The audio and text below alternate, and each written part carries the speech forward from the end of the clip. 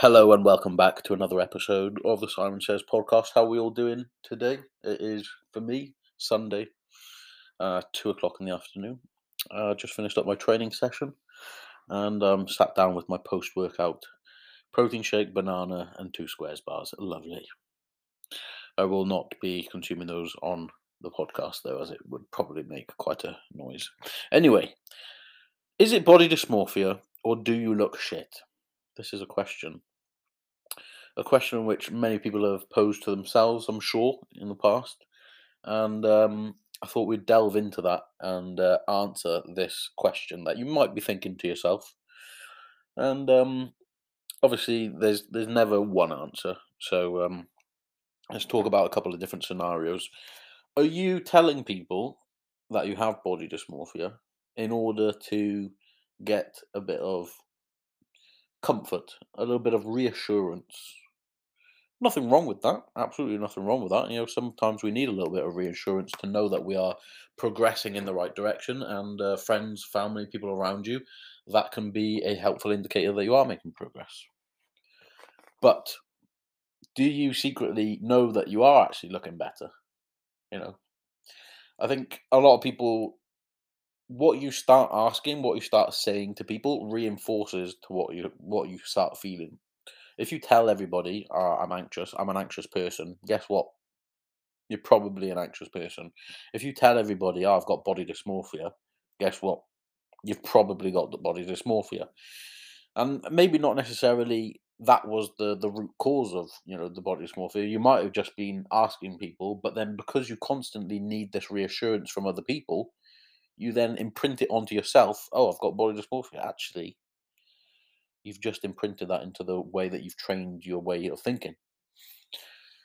Are you saying that you've got body dysmorphia because you're comparing your physique now to when you're in the gym? Because this is a big one. People go into the gym, they're like, "Oh, I feel good about myself. I got a bit of a pump. I feel like I'm looking good. I feel like I'm making progress."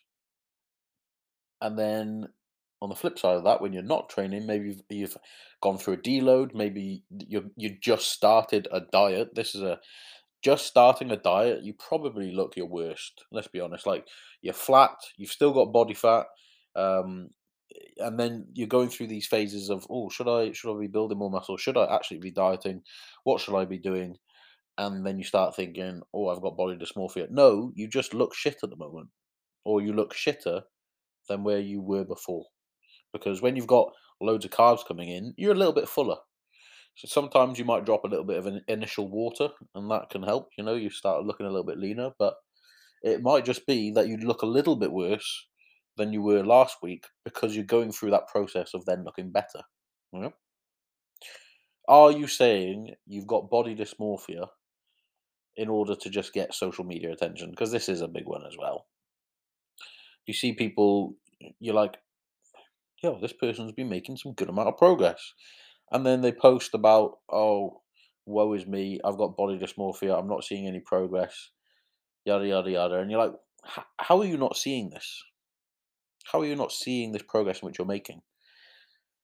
When realistically, it's an easy way to get some traction, get some um, what would be the best word? Interactions, insights. You improve your social media, and then that itself kind of imprints it that that's a positive thing to put out. You start getting all this attention, you start getting that initial bit of dopamine hit. You're like, oh yeah, people are interacting with this. I've put up a post, for example, about body dysmorphia, and loads of people have, commented on it. Yas queen, you're doing well, you're a king, whatever, and you start feeling better about yourself. But then you rely on that again. You rely on that. It's going back almost to the first question. Are you relying on it because you're looking for um, reassurance from other people? And one thing that is important to remember is your brain is like a ski slope. The thought patterns that you go down that slope, you're ingraining that trail. You're ingraining those little grooves into the snow. And it becomes so much easier for you to just let your brain go down a thought pattern in which it's already gone down, and then it escalates, it snowballs. And you get into that loop of just having the same old thoughts all the time. I've been doing this little gratitude journal, which I just bought a little gratitude journal off Amazon. Nothing fancy. It's called the 6 Minute Book. And the idea is you're supposed to invest 6 minutes into it in the morning, or 3 minutes in the morning, 3 minutes in the evening. You kind of talk about what you're grateful for each day, and it definitely takes me longer than 6 minutes, by the way. Definitely marketing there, but it requires you to reflect on positive things, and it requires you to um, ask about what you're going to do to improve. So just telling you to recognize those things that you're grateful for is training your brain to look for those positive things. And so naturally, because of that, you start thinking more positively. Like it's people overcomplicate it. People overcomplicate their brains. Like it's an incredibly complicated thing. Don't get me wrong. The human brain blows my mind. And it is complicated, but it isn't. The practices that you can do are very, very simple in order to change the way in which you think or to think more positively. Um, and it's almost about exposing yourself to these things that like training yourself to expose yourself to these things that you want more of in your life. Like most people want to be happier, they want to be more grateful, all of this kind of stuff. So expose yourself to those things and you will get more of those things back because you recognize those things. It's like if you buy a new car, and you're like, "Oh, I've not seen many people drive this car around. I'm going to drive this car and feel quite good about myself, whatever." Then for the next few months, all you see is that car because you've started to recognize it as your car. So, like, part of your brain goes, "Oh, is that my car?" No, no, it's not. But you recognize it, and so when you start looking for these things that you're grateful for in your life, you start recognizing those things, and actually, life doesn't seem that bad. It's so simple, but also so complicated at the same time. And there's lots of things that create the human brain to look at the negative things in life. And from an animal, from an instinctive perspective, of course, it makes sense to look at those negatives because those negative things in a survival situation could be a threat to your life. So of course, it's natural for us to do that. But we are at a stage of human evolution or development or whatever, or smartness or IQ, whatever you want to call it, where we should be able to give your brain this environment and train your brain to see the environment.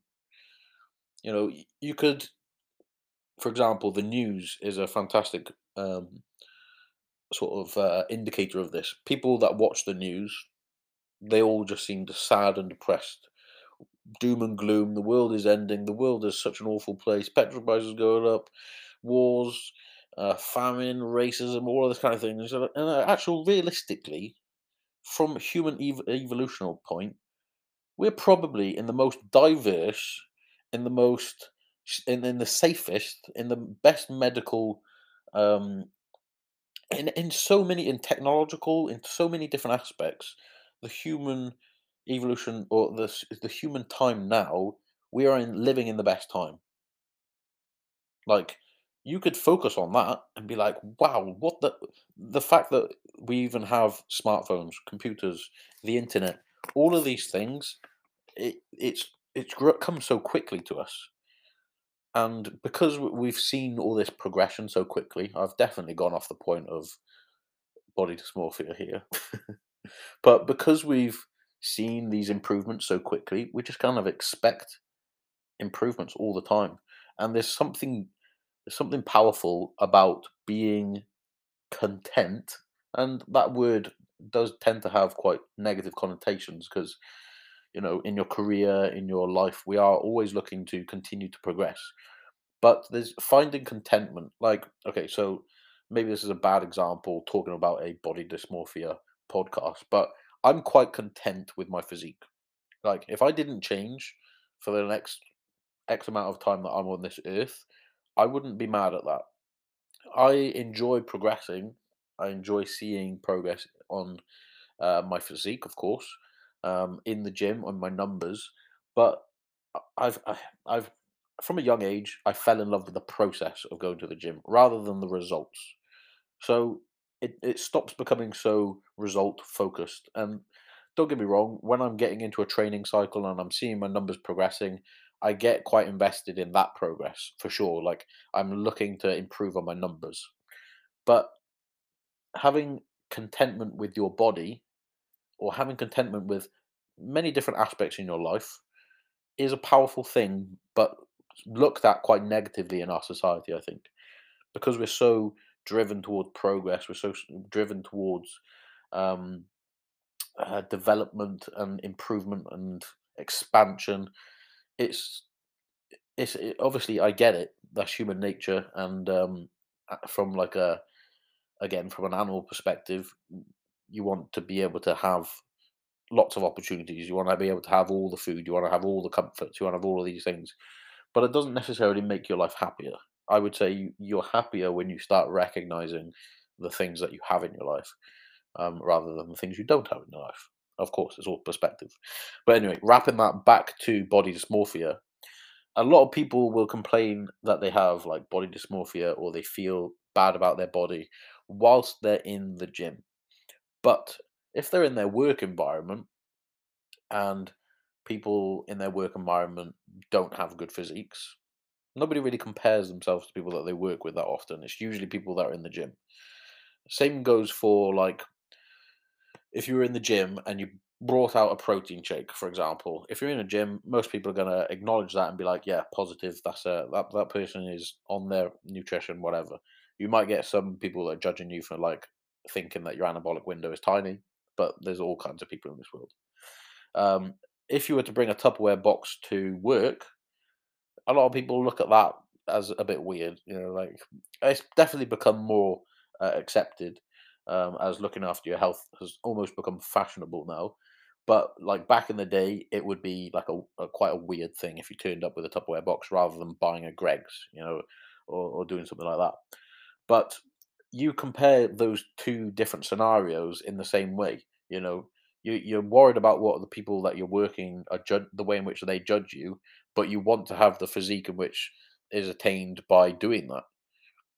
So when people say about body dysmorphia, it does come down to a: are you working hard enough? If you are working hard enough, you probably know that you're working hard enough.